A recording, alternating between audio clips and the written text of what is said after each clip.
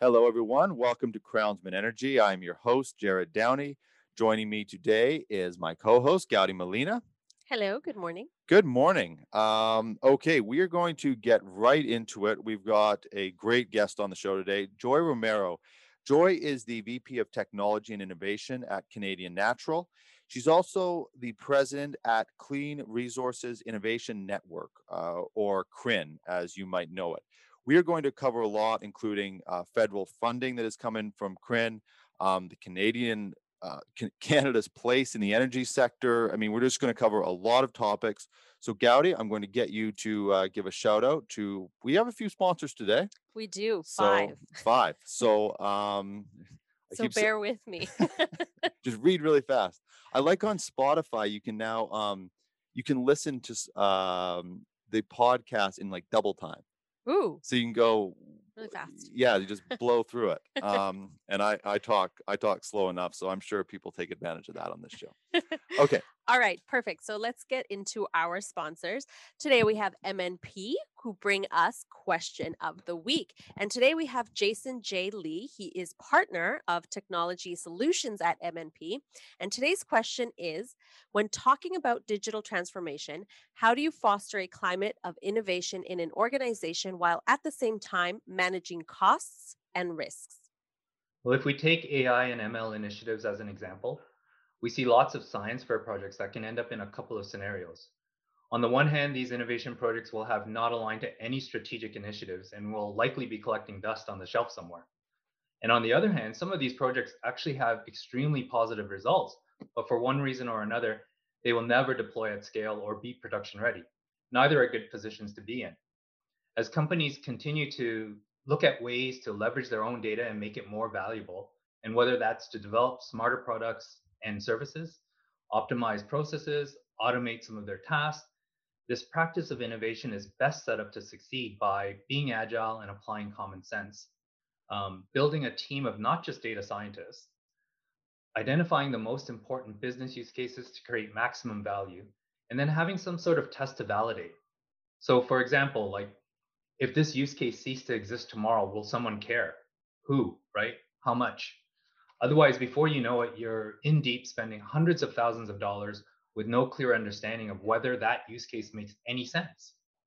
So before spending lots of money and resources, I would say identify good candidate projects, understand your business, your strategic initiatives, and your data. Be thoughtful, assemble the right team, balance those innovations with common sense, and then obviously approach things with agility. And if you don't, we're here to help you. Alrighty, if you would like more information, you can contact Jason at jasonj.lee@mnp.ca. You can also visit their website at mnp.ca. Next up, we also have Savinaw Equipment. Are you working on pipelines, oil and gas projects, renewable energy, or LNG, and need to save some cash? Savinaw Equipment has industrial pumps, electrical equipment from motors to transformers, and even surplus pipe and much, much more available now. You can visit them at savinawequipment.com, where you will find more equipment every day. And we also have Precision Bolting. Precision Bolting's products have been a trusted solution for over 35 years, used by hundreds of clients across all industries, including major heavy equipment manufacturers. Equipment like mining trucks to shovels, pumps to conveyors, turbines to heat exchangers are only a few. Well known for superior technical support and the ability to focus on customer needs, Precision Bolting should be the first call for anyone wanting to address difficult bolting solutions. This focus on solving problems has led them to develop a range of kitted bolting solutions used around the world. From service tech to shareholder, Precision Bolting's values of safer, sooner, and stronger become immediately obvious. Give their team a call, connect with them on LinkedIn, or visit them at precisionbolting.com and miningkitsolutions.com. You can also catch Precision Bolting's episode featuring their president Ken Gamroth on the Crownsman Show. So you can also check them out there. Next up, we have Vega. Vega Instruments Canada is a proud sponsor of Crownsman Energy. They help Their customers operate more safely and efficiently with reliable and accurate level and pressure measurement instrumentation. Using radar, pressure, radiometric, and other technologies, Vega Canada has helped countless mining and energy companies improve their processes. Learn more about their solutions at vega.com. You can find instrumentation, download documentation, or generate 3D drawings and configure a sensor all at vega.com. And last but not least, Power Zone equipment. When you need a specialized team of world class engineers for your oil and gas pipelines, dewatering, or any fluid handling needs, you want to visit powerzone.com. In addition to their inventory of rebuilt pumps, motors, engines, they also have an amazing team to design and engineer your systems, no matter the challenge, no matter the location. Get in the zone with Power Zone. Visit them at powerzone.com. There we go. I just realized you probably speak more than I do on the show Just because did sponsors. I just ask questions. You do the sponsors and the guest does all the talking. It's a good gig that I've got. Wow. Hello, We Joy. can switch. Yeah, exactly. Hello, Joy. Welcome to the show. Thank you for joining us. I'm very excited to have you on. It's a pleasure to be here with you, Jared. Thank you for the invitation. We'll jump right into it. Usually on the show, I do sort of a professional section towards the end, but in your case, looking at your career, you've been I think you've been with Canadian Natural for 20 years. For over 20 years, Mm-hmm. you're the VP of Technology and Innovation, and now you're the president of CRIN. And I just kind of want to start a little bit at the beginning and kind of get a sense of, where did your career start, and sort of what you've achieved in your career. Is that what you envisioned at the beginning? No, when I graduated from university, I'm a metallurgical engineer. Graduated from Technical University of Nova Scotia, which is now part of Dalhousie. Many, many, many years ago, over 40 years ago. And, just very naively was excited to be an engineer and get out there and do what engineers do. And my husband and I met in university. Actually, we were married in university. When we graduated, we couldn't afford to travel or do those kinds of things. So we actually took a work term in Europe and worked at Hovens in the Netherlands, which is a steel plant, and great start for metallurgical engineers. And it was a phenomenal experience and quite an eye opener. For a Canadian that had traveled across the country and grew up across the country, because my father was in mining construction, but I hadn't left Canada. So great eye opener to travel over to Europe for that initial work experience. And then we came back to Canada and went to Labrador, and we worked at Wabash Mines in Labrador. And I love the North. I had grown up in the North as a child, many times in mining communities as they were growing, and actually had lived in Wabash and Lab City when they were being developed. So they weren't new to me, knew exactly what we were getting into, and phenomenal place to start your career, because northern communities, number one, attract, in my mind, just the most wonderful people. And because most people are away from families, you also create bonds with those that are there, and workforces, et cetera. So just a phenomenal environment with various people who are very generous in helping young people learn. And because they are remote, the opportunity to learn quickly and gain accountabilities that potentially you wouldn't gain in other areas, of course, are there as well. So, just a great place to start your career.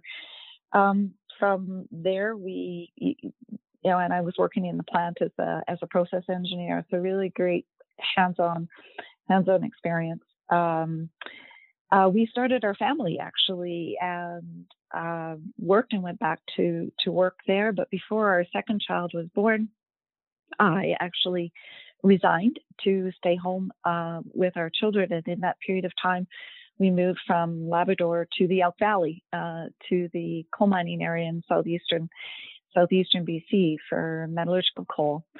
And I stayed home. We had another child, and I stayed home for 7 years full time with my very busy young family. Mm-hmm. But in that time, you'll often have people say, well, how did you grow your career in that period of time? One, I learned to deal with a lot and to be able to balance that home life with 3 little ones under 5, and was very active in the volunteer community. So in all the various associations, sports associations, and there's great leadership opportunities in those associations, and working inside of your communities and being a part of what's important to drive what's successful for small communities, to be those communities and to have things available for children and others. So those are not skills that should be, they're not discounted in how they serve you in your career. Overall, by any stretch of the imagination. And I'm a bit of a continuous learner. So in that, probably a serial continuous learner. So in that period of time, was continually adding things to the skill set that would be hugely advantageous when I went back into the workforce. And so I did. When I went back in, I somebody that I had worked with in Labrador actually came to the Elk Valley and had the opportunity to go back to work part-time, which was still important to me because that balance between being able to participate in my children's classrooms and just the excitement of being able to get back to work was really just a phenomenal blend for me for a number of years. Again, as the kids were small, I could actually see from my office, which was on the side of a beautiful mountain looking down to the school. I could see when the school buses would leave, and I could actually get home before the kids got home. So it was pretty cool from that point of view. So just that whole balance thing was wonderful for me, and still able to grow my career technically. We came from the Elk Valley to Calgary and got involved. I worked for Kilburn, got involved with Millennium at Suncor in the development of the Millennium plant and led the process design for that. And from there, jumped over to Canadian Natural for the development of the Horizon project. And so was a part of the design, stewarded through the build, had the privilege of leading bitumen production and commissioning. And, once we got those things up and running, in the mineral processing side of things, or the front end design, things are continuously changing and you're always innovating. You never build the same thing twice, and you're always trying to do something better. And so had the opportunity to take that innovation component from bitumen production to be accountable for bitumen production for oil sands overall. And that was a really critical time when, not that we weren't innovating before, but the pace of innovation, had to pick up. And so it was really important for us as a company to make sure, sorry. Oh, no, I'm drinking water continuously during these interviews, so no, it's good. It's just so dry in Alberta. It's wonderful. So, it's really important to pick up that pace of innovation and to have the focus to make sure that we were moving things as quickly as we could. And then, of course, that evolved from doing that for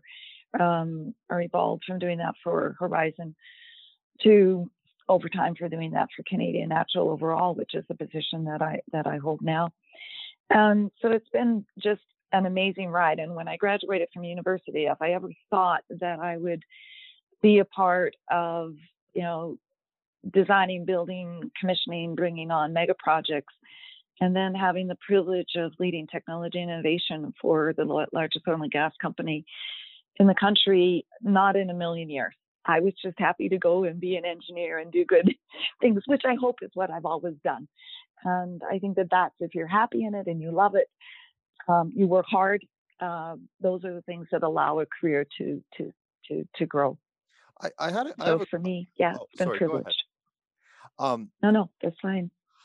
I was, when you were talking about, that transitioning and then having 4 kids, 7 years off, but then volunteering, and do you, in a position that you have now, when we get into CRIN, your position with Canadian Natural, um, did that did the are the are there tangible tools that you see that you've developed out of raising, I mean, not just one kid or two, but 4 kids, so there's those different ages, and I come from a big family, so I know the dynamic of of that sort of environment, um and then the volunteer work, and then transitioning back into part-time, then eventually into full-time. And did you do you have tangible lessons that you sort of take with you from all that balancing and those different transitions, and sort of dealing with essentially society at a different level of being a mother, volunteer, and then also on a professional level?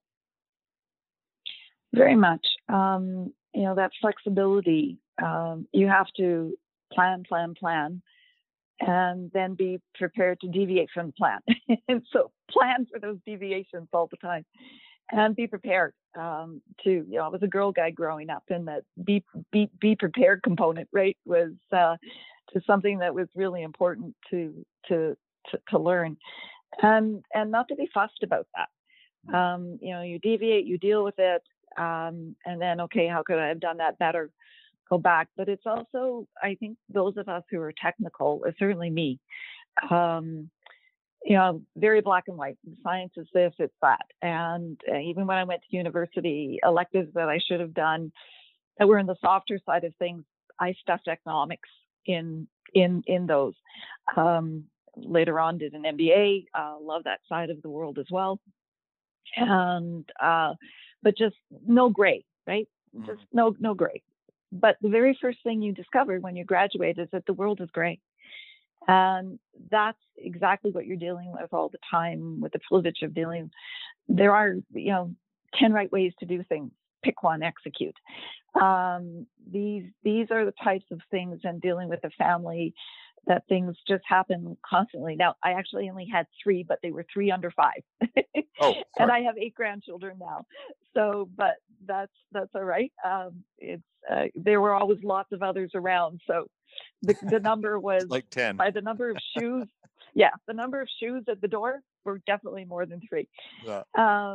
But so it prepares you. And I think the other thing that I did is that I actually did early childhood ed, not because I wanted to work in that, but I had 3 children under 5. And to learn the skills to be able to parent, I took early childhood ed to be, I hoped, a good parent.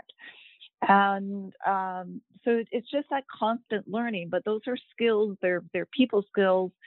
And whether or not it's listening respectfully to your child or listening respectfully to somebody else, those aren't different.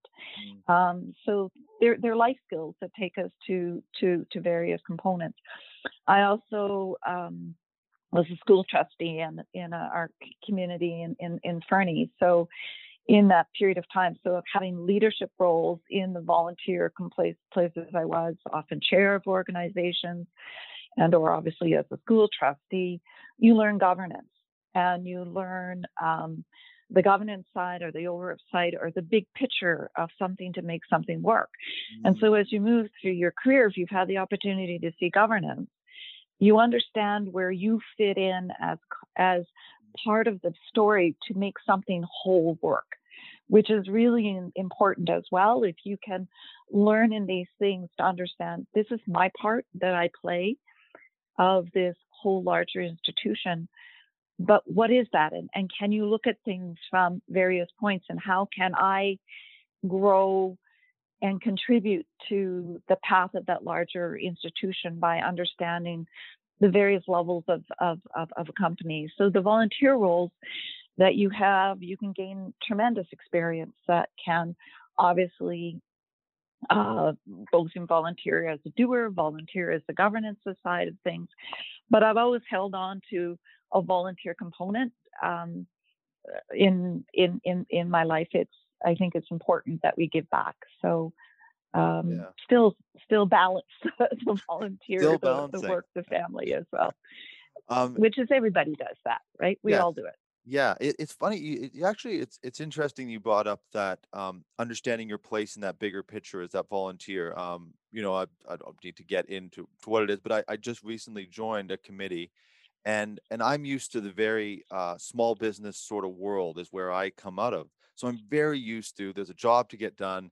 Who's going to do it? Okay, let us know when it's done, or we'll maybe review it next week. But it's basically just flat out, and you just go. And I very after one meeting, I realized that is not the situation here. There's all these different levels and different voices, and you need very quickly. I learned I'm going to have to learn how to collaborate in a way that I haven't had to do before. And this is a volunteer position, and I'm thinking this might be the hardest job I've ever had. So I can appreciate what you're saying, that those volunteers actually, those positions in those, especially in these larger organizations, actually prepare you for the structure that you're going to face later in your career.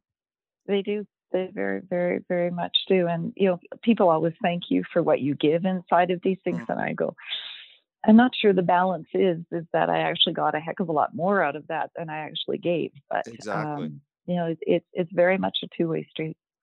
Joy, I want to transition because you're very much in the heart of the Canadian energy sector, really. I mean, you're located in Alberta, but obviously Canadian Natural is a global company.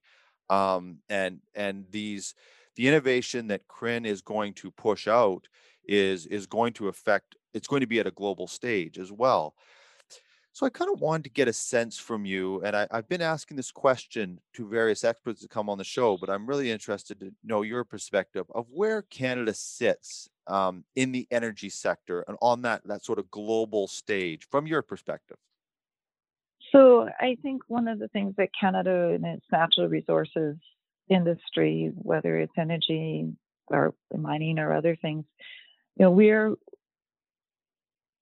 are always leaders, and we take what we do here and help that transition to other parts of the globe. We're innovators, we're drivers, we get things done. And we do that always with that we can improve it. We can always minimize our footprint. We can increase our productivity. We can, our safety records, all of these types of things. So the whole environmental safety, productivity component is extremely important to us as Canadians. We function in a very difficult environment. We're geographically dispersed. We're a small population. We have to work together to help each other survive and grow. So we tend to be collaborative in the way in which we work, which is really important. That's another space I played in all of my career. And so through that, we can actually accelerate the pace of innovation. So the oil and gas industry in Canada, actually, when a lot of other sectors we're not putting as much into innovation, we're actually leaders of that. Not something that's often well understood, but sort of, for example, between 2009 and 2015, we increased the monies and investment in innovation by 1,400%, according to Stats Canada. And so that's a pretty phenomenal feat and why do you do that? Because it's so imperative. If we don't innovate, how are we going to meet the cost pressures, the productivity, the environmental components that are there? It won't happen. But our industries themselves are birthed from innovation. We come from pretty difficult starting places, and it's innovation that actually launches these. Certainly launches the oil sands, launches, the horizontal drilling in oil and gas. Those are Canadian Canadian inventions, Canadian innovation, and entrepreneurship. So it's in our DNA. It's who we are. Yeah, and I think we I don't know about on a global stage. I think we underrate ourselves a little bit, which is one of the goals of this show.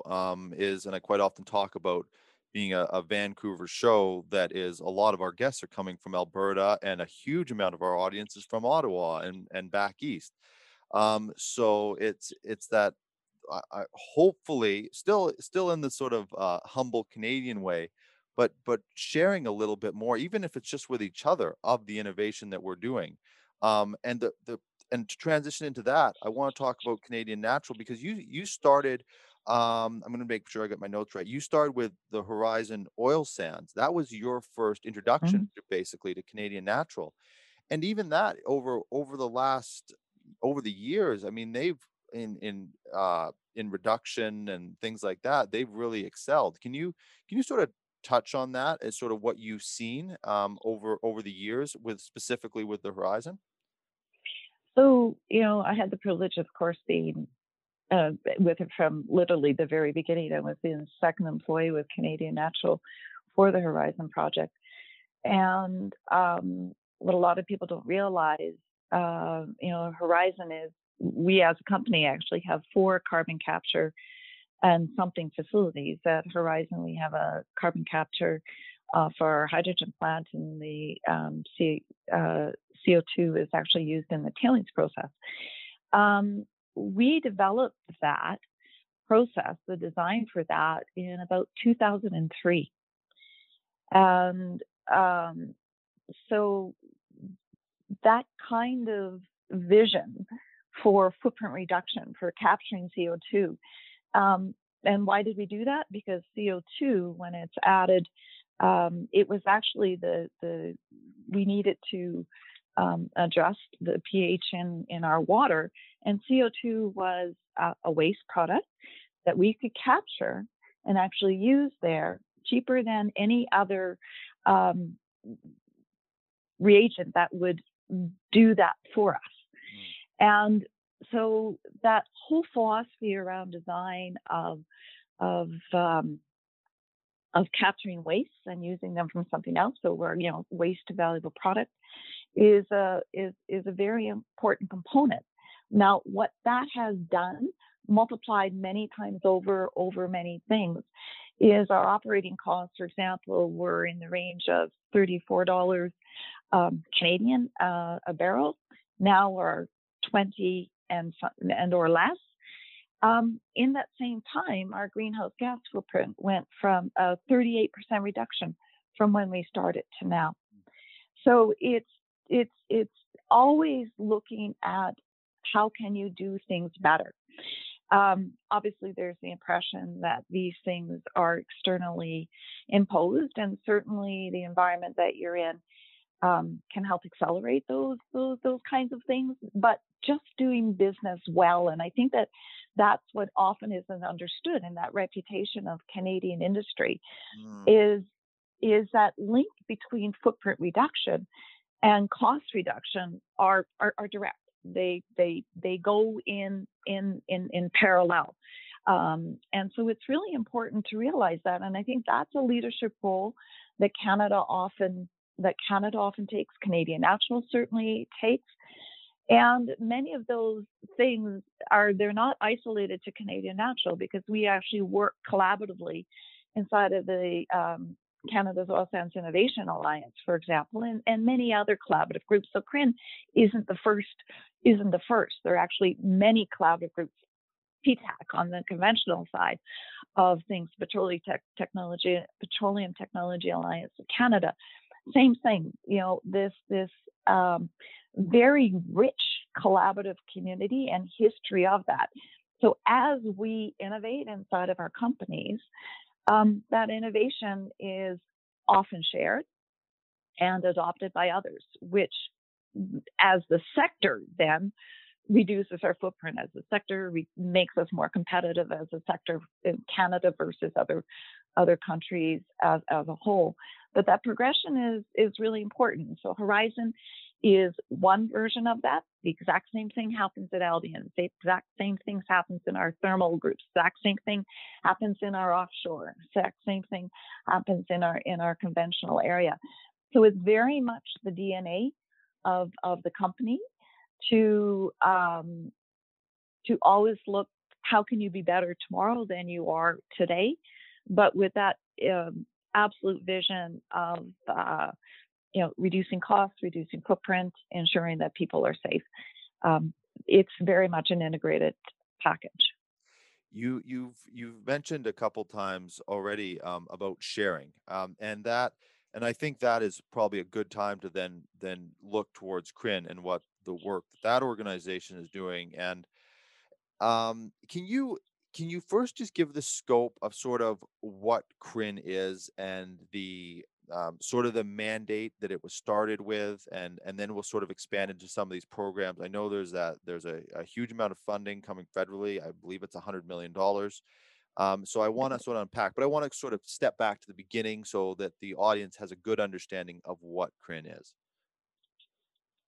So we're very blessed as an industry, as an oil and gas industry across in Canada, even though sometimes it's not very positively spoken of. Hopefully that's changing. People understand the first of all, our drive to do things right and the contribution that we make, and they're understanding better what we really do. The engagement in the innovation space across Canada for the oil and gas industry is phenomenal. There's not a province across the country that doesn't have provincial, federal institutions, private institutions, from universities to research groups to entrepreneurs that aren't invested in innovation and R&D to help us improve our productivity, our footprint, our safety, regardless. That we have this very fulsome innovation ecosystem across the country. Well, of course, we're very geographically dispersed. And when you're geographically dispersed like that, it's very hard to have all of that coordinated and understand what the others are doing. And so one of the things that's so important now is to be able to, it's great that we've done stuff in the past, but as we go forward, the pace at which we have developed has to accelerate, has to be faster, has to, if it took us 10 years to do something from design to commercialization before, we need to try and do that in 5. If it took us 3, we need to do that in 6 months. Like, it's that whole acceleration component of delivering better environmental performance, better lower costs. And by the way, not that those performance are bad, because we actually rank second in the world from environmental and second in the world from a social governance point of view for all oil and gas producers across the world. So we're not laggards in this, but we want to do better. So what was really important, we thought as industry, and so that's not just Canadian Natural. It's Suncor, it's Imperial, Cenovus. It's the industry players coming together, both conventional oil sands, the whole gamut, offshore. Is what can we do? How can we create a pull, and how can we focus all of these groups across the country in the entire ecosystem to, number one, understand what our gaps are, and number two, really accelerate things.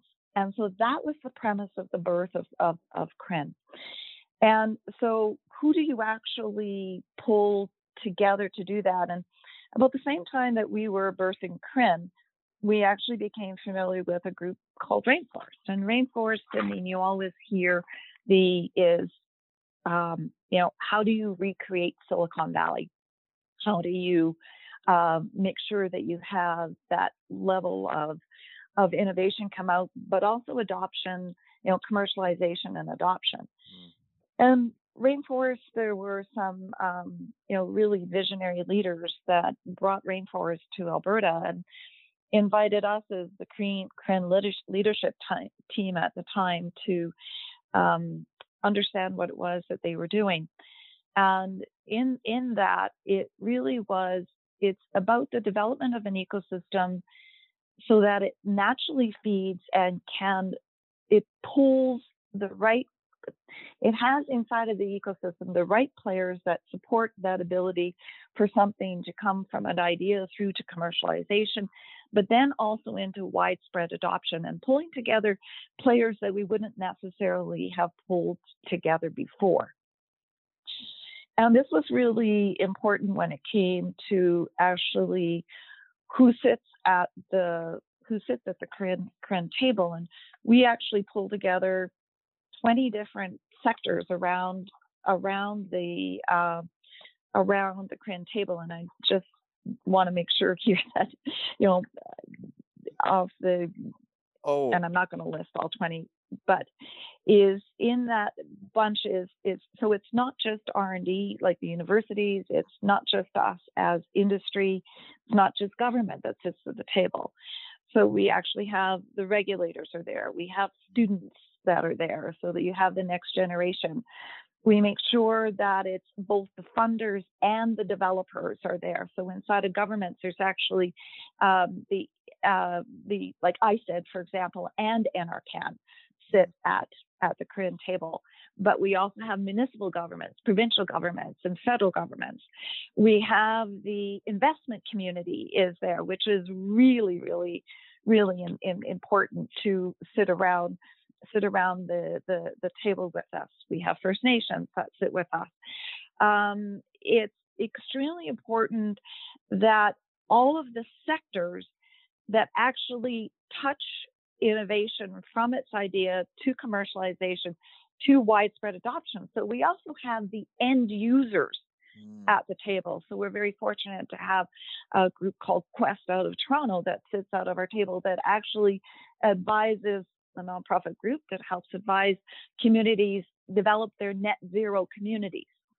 And so it really is who needs to be there to make sure everything at every stage is supported at maximum speed so that you actually have not just commercialization, but widespread adoption. So what's the goal of this?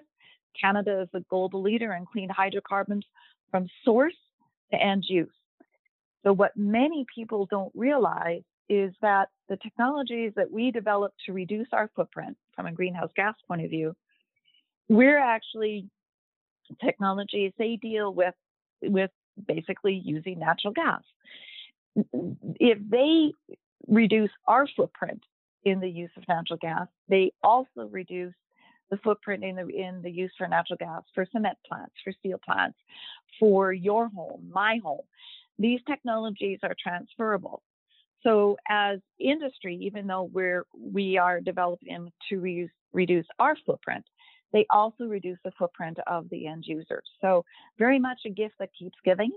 But those entrepreneurs that we help launch obviously are launched in many different, can then transfer to many other sectors. So very often groups will launch with us. They jump to ag, they jump to cement, they jump to mining, they jump to forestry, they jump to buildings in downtown Calgary or other areas. Those transition points are there. But remember, I shared with you before that the oil and gas industry was the industry in Canada that was putting that money in innovation. And we have the machine. We are able, we have the pathways, the discipline, the structures already to pilot quickly and to commercialize. And so those steps are really important. But this whole CRIN component is about us being very clear about what our needs are in 7 different theme areas and being able to attract those entrepreneurs to come with us, to pilot, to commercialize, to make that commercialization understood. So for example, the Trade Commission is a part of CRIN. And to date already, inside of the theme areas, they have taken a number of entrepreneurs And they have marketed those entrepreneurs globally already, as in CRIN's history. So it's not just about reducing our footprint inside of our industry, but it's growing Canadian entrepreneurs across the country in a virtual network to, again, remember I talked about why does Silicon Valley work? Well, you have this density geographically in one spot. In Canada, we don't have that anywhere. So we have to create a network of networks and create that virtual density, which is what CRIN is about. So CRIN meetings, even though I sit here in Calgary, it's irrelevant. It's this virtual connection is how CRIN lives. So when, current times, we're all living virtually, it was nothing for CRIN because that was how we existed anyways. And CRIN meetings, CRIN organizations, CRIN events are literally coast to coast to coast, and everybody everywhere in between. We also don't limit participation to Canada with a virtual component that isn't necessary, but our primary focus is Canadian entrepreneurs. Others are welcome, and others are also welcome to learn our benefit. So it's a very different model, which is why you have somebody like myself, who's president of CRIN. It is a volunteer role, but it's an industry pull. We've been very fortunate through the funding that we've received from the federal government that it helps us staff. So I've got somebody to help as well as the other volunteers, but we literally have an entire volunteer structure with CRIN, supported by a very CRIN Inc. Small contract staff members. But the focus is the person-to-person connection, to drive that people understand what our gaps are, to drive solutions to come to us, to drive those pilots to take place, and then to push those technologies out wherever they may go. It's sort of an amazing thing that's been put together, and I want to go from two different sides on it, which you already touched on, but I just want to unpack them a bit. When you and I were sort of talking to get ready for the interview, you mentioned something, and I think we're going to adopt it here at Crownsman, called the too hard pile, which is really something that CRIN can help solve. So I want you to talk about that because it's such a simple phrase, but anybody who's in technology or trying to grow a business or is dealing with a team, as soon as you say the too hard pile, they go, uh-huh. So I want you to talk about that. And then if we could, once we touch on that, then swing back around to someone with an innovative product and how that they get into the network. And so that we sort of see it from those two Sure. different angles. Absolutely. So one of the first things that we did when we were pulling CRIN together is we actually reached out to the Canadian ecosystem, and we gathered about 140 of the oil and gas, either their pathways or their plan, or what is your oil and gas plan for the next 10, 20, 30 years? What does that look? What research are you doing? And then as companies, we overlaid ours on those, and we looked at what was getting done and what wasn't getting done. And of course, if our goal is Canada is a global leader in clean hydrocarbons from source to end use, what is it that we would have to work on? So the too hard pile. And so for us, that too hard pile, we ended up with 7 different theme areas, which are water technology, digital oil and gas, novel land and well site remediation, methane monitoring, quantification and abatement, low emissions value added products, novel hydrocarbon extraction, and cleaner fuels. So it's a bit of a long list, but those are the areas. You'll notice tailings isn't in there. Tailings is being very well taken care of and driven under COSIA. So all of these other organizations that are out there in that very diverse group, they're all part of CRIN. They're part of the networks of networks. So we build on what's going out there. For example, in the cleaner fuels, it's actually the CRIN arm of Clean Fuels is the Canadian Fuels Association.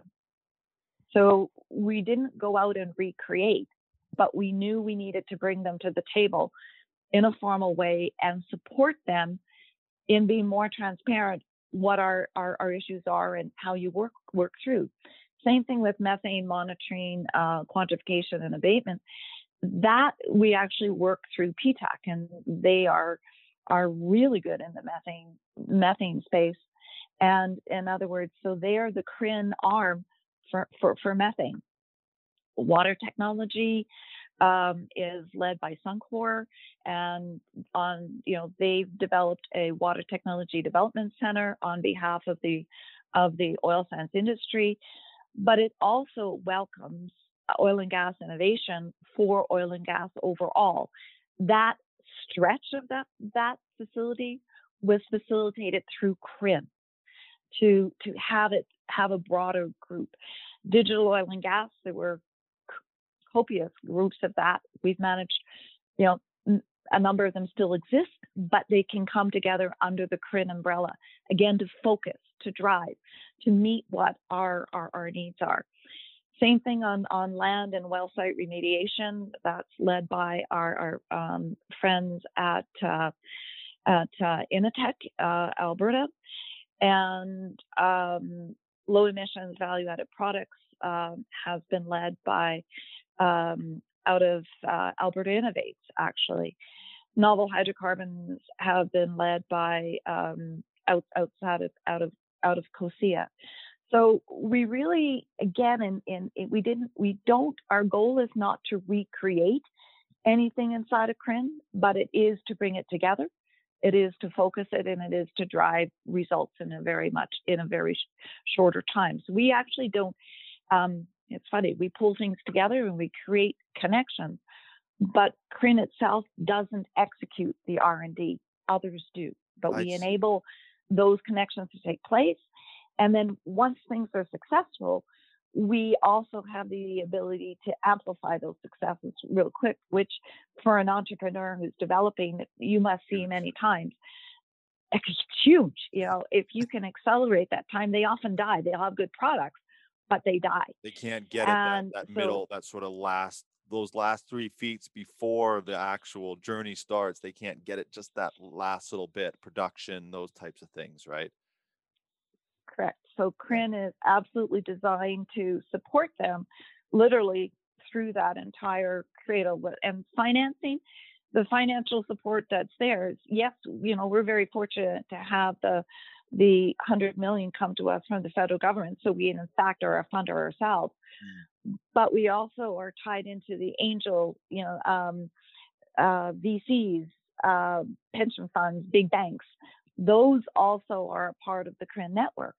And they're really important because government funding is one aspect to an entrepreneur or to oil and gas companies from an R&D execution point of view, but so is the right type of financing. So it isn't always government funding is not necessarily the right, it's a component of financing for an entrepreneur, but it's not the total picture. And so what's really important to all of these groups is they want to know, of course, every entrepreneur is they're the best thing since sliced bread, and they're going to be the solver of the two heart piles. When we as industry actually take them and pilot with them, we de-risk their story to that funding community. Or if that funding community knows that they fall into that potential provider of our two hard pile, that de-risks them as well. So to the funders and many other groups that are out there, the fact that they see that connection between us as that user, that implementer, and then obviously these technologies can jump to other sectors, we're helping make those choices. So, you were saying, how does an entrepreneur actually come into CRIN? Well, they just need to join. There's no charge. CRIN, there is a social contract. So remember what I shared about the rainforest earlier. What's really important in building a network is how people show up, and that they show up with the intent to work with others. All of this collaborative stuff that we've been talking about before. and for the greater good. You know, are you bought into that you want to be a part of helping that Canada's the global leader in clean hydrocarbons from source to end use? So when you join CRIN, there's a social contract at the beginning to which you sign your name and say, I commit to behave in this way inside of this network. And once you do that, then we actually have a directory. Well, over 2,000 members now in CRIN. And an entrepreneur comes in, they can find me. My name, my telephone number, my job, all of those things are listed. They can find the financial institutions.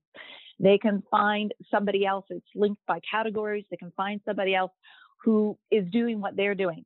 So I'm bringing my technology, and there's just this one thing I can't quite get right. I can reach out to somebody else in that network who says, I'm here to help you. I'm going to work with you. That's why I'm in this network. They can literally find these people inside of that network and make those connections happen. And plus, we guide them to jump into the networks for each of those theme areas. And so they come and they're a methane technology. They can jump into that network, meet the others who do what they do. They can share what their product is. Inside of that methane network is the people from my team who it's their job to understand those technologies, to bring them, to commercialize them. They can find those individuals. So what are those components that are there for them to launch?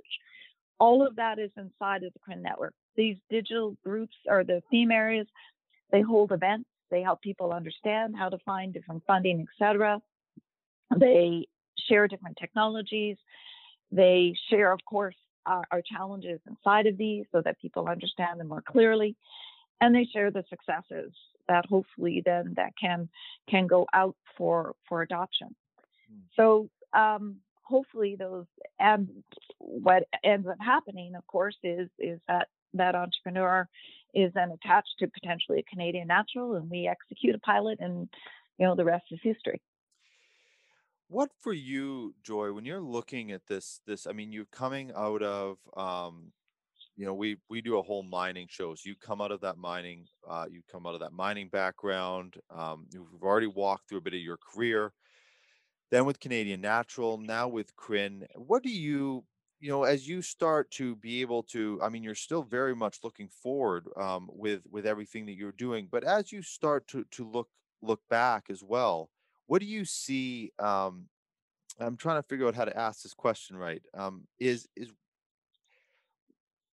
what do you sort of see? I don't know if legacy is the right word, but it's obviously, I mean, and I've talked to you several times leading up to this interview. I mean, you're not just going through the motions. You're passionate about this, and sort of what is your, even on a personal or professional level, however you want to answer it, to sort of what you see that CRIN develops into, and sort of what, I mean, and you've outlined what it is, but just sort of that legacy that you would like to leave with CRIN as it continues on. Well, I think none of these things, none of us do these things by ourselves. So, I have the great pleasure of being a part of forming CRIN with a number of other people who share the vision, and really it's the legacy that you would want is that you actually don't need a CRIN. And is because those connections of reaching across the silos, of people working together, looking at energy as a part of the system, oil and gas as a part of the energy system for Canada, that those barriers are removed. Hopefully we've created those pathways, a new way of working together for people, that they don't even think about it. It's just natural for them to jump. If I'm designing a net zero community, I'm going to look at what are the inputs in that net zero community from an energy point of view, given where I'm geographically located inside of this country. What are the energy inputs that I can have reliable, affordable, sustainable energy for that community. And we just pull all the sources of energy that we have as a country and get that right combination for that system, for that community. And then behind all of that, and of course that model is, if you go across our country, we're so diverse and so energy rich, of all forms of energy. And then you can take that model and it's used globally. By default, your footprint is the lowest it can be, but you have enabled, like even inside of Canada, we have energy poverty, and that energy poverty is by default removed. But the other aspect of that is we waste nothing, is we take advantage of all of the resources that Canada has and used in that sustainable, responsible way, and which is so important. So that legacy isn't, and maybe, for those of us who have gray hair or no hair, or sort of in my generation, it's that legacy for those that come behind. When you asked me initially, when I started my career, and would I ever envision, it's because we have such and I grew up in the resource industry myself. That's been historically, what my family's been involved with, and my family, those that came to Canada of my heritage, and those that have been here forever, is 400 years ago, 200 years ago, has very much been involved in the resource industry. It's really important that we understand the value of the resource industry to Canada as we go forward. And CRIN is a part of that.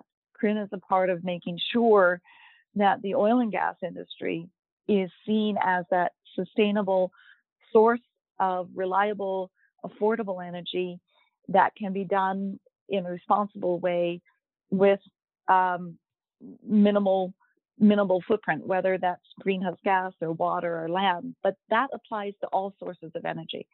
All sources of energy need to be produced with a minimal footprint. So it's important that we see that. And so if there's any legacy there, it's not just my vision, it's that of the team, those that have the passion, those that sit at our steering committee table. It's that Canada is providing for the future generations that come that full breadth of opportunity that's here for us, and not to leave any of those opportunities for our future generations behind. Very important. That's a great answer, and I have another question, because I know that people, um, like myself, that are sort of still getting involved with more organizations or starting their own organizations, and you're in a in a company. There's obviously performance metrics.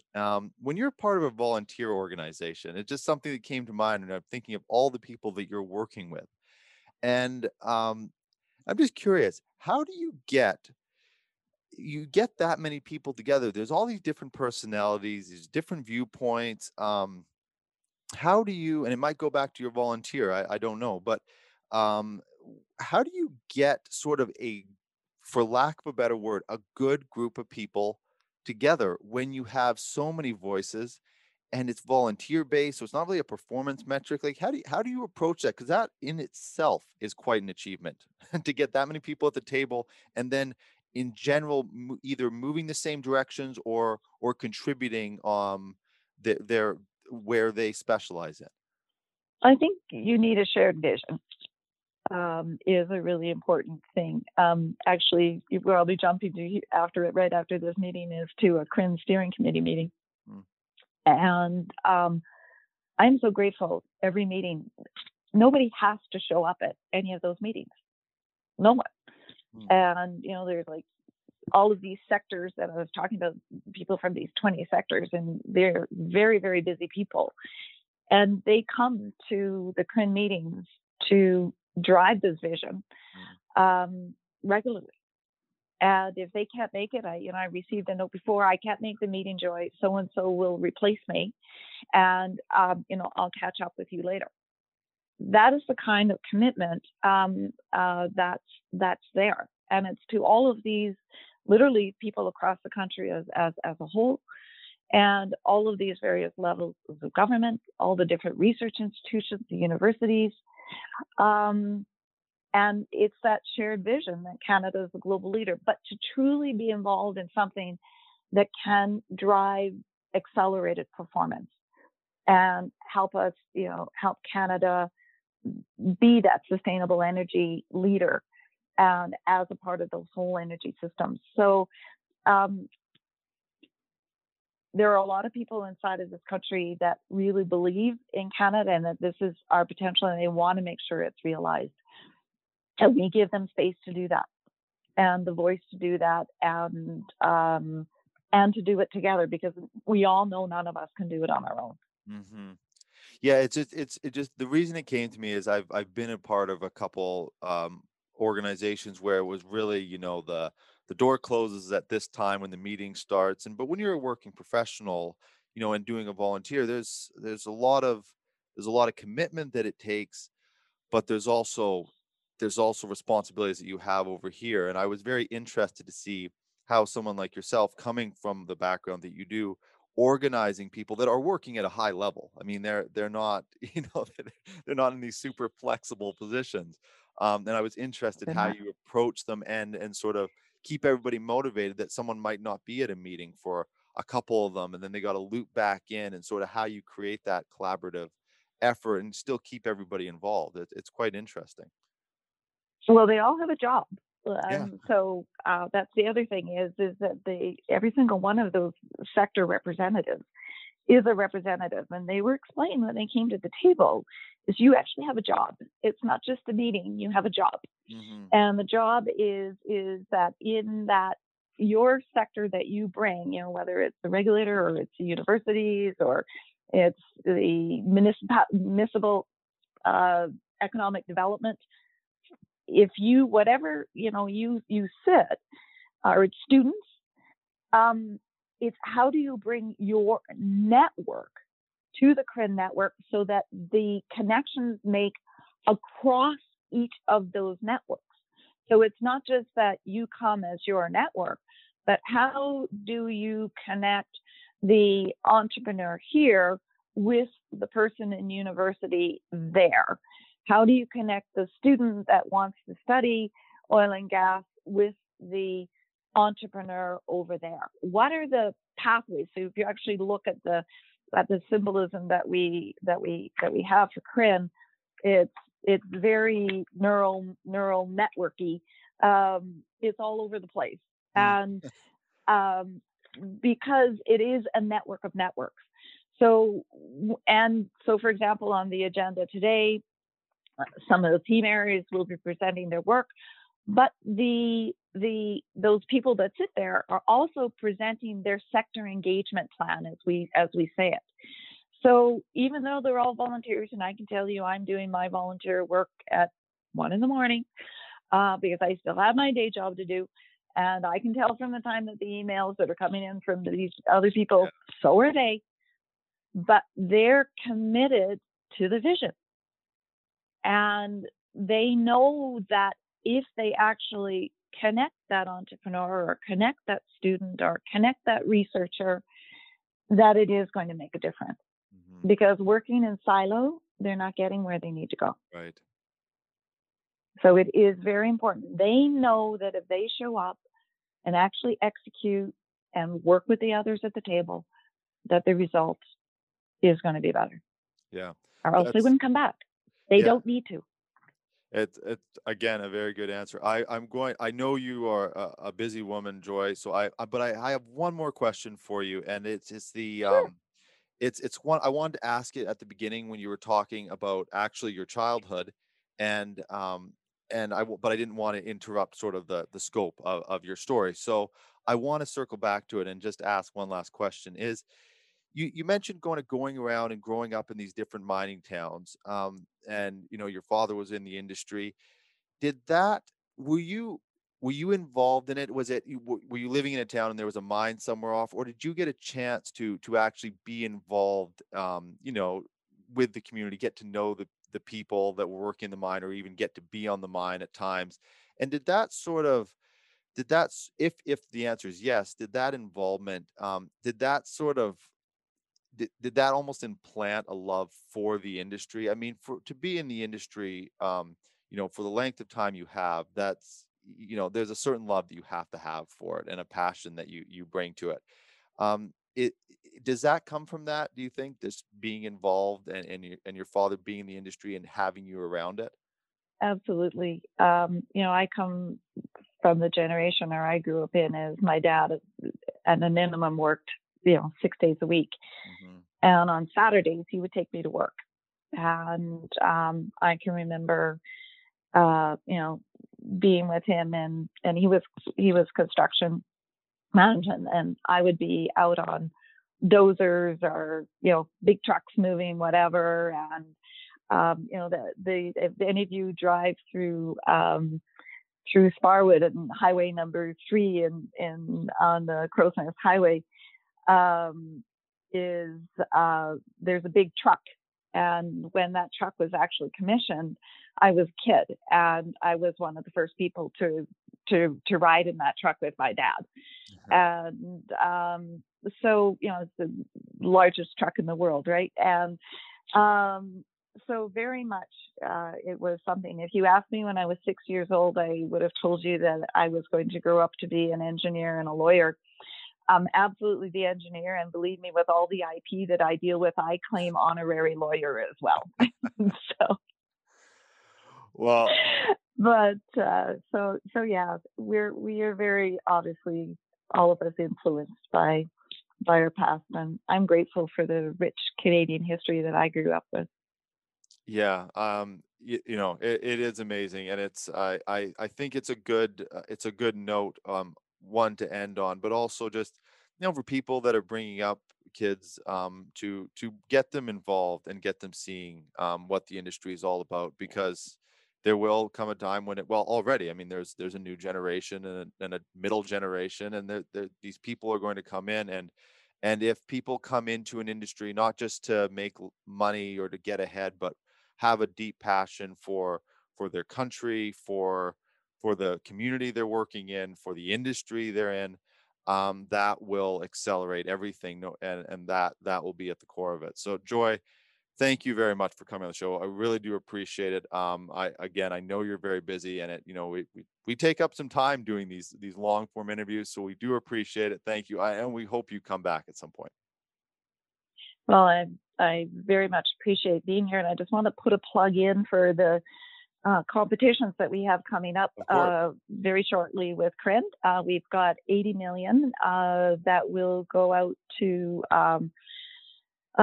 projects, digital oil and gas. There'll be 5 million in that area. To low emissions value added products, there'll be 25 million there. And for water, land, and methane emissions, novel hydrocarbons, that bucket together is 50 million. And so stay tuned. Please join CRIN. See the newsletters. Join up for the newsletters. Make sure that you're aware. Entrepreneurs, find yourself a producer to link with.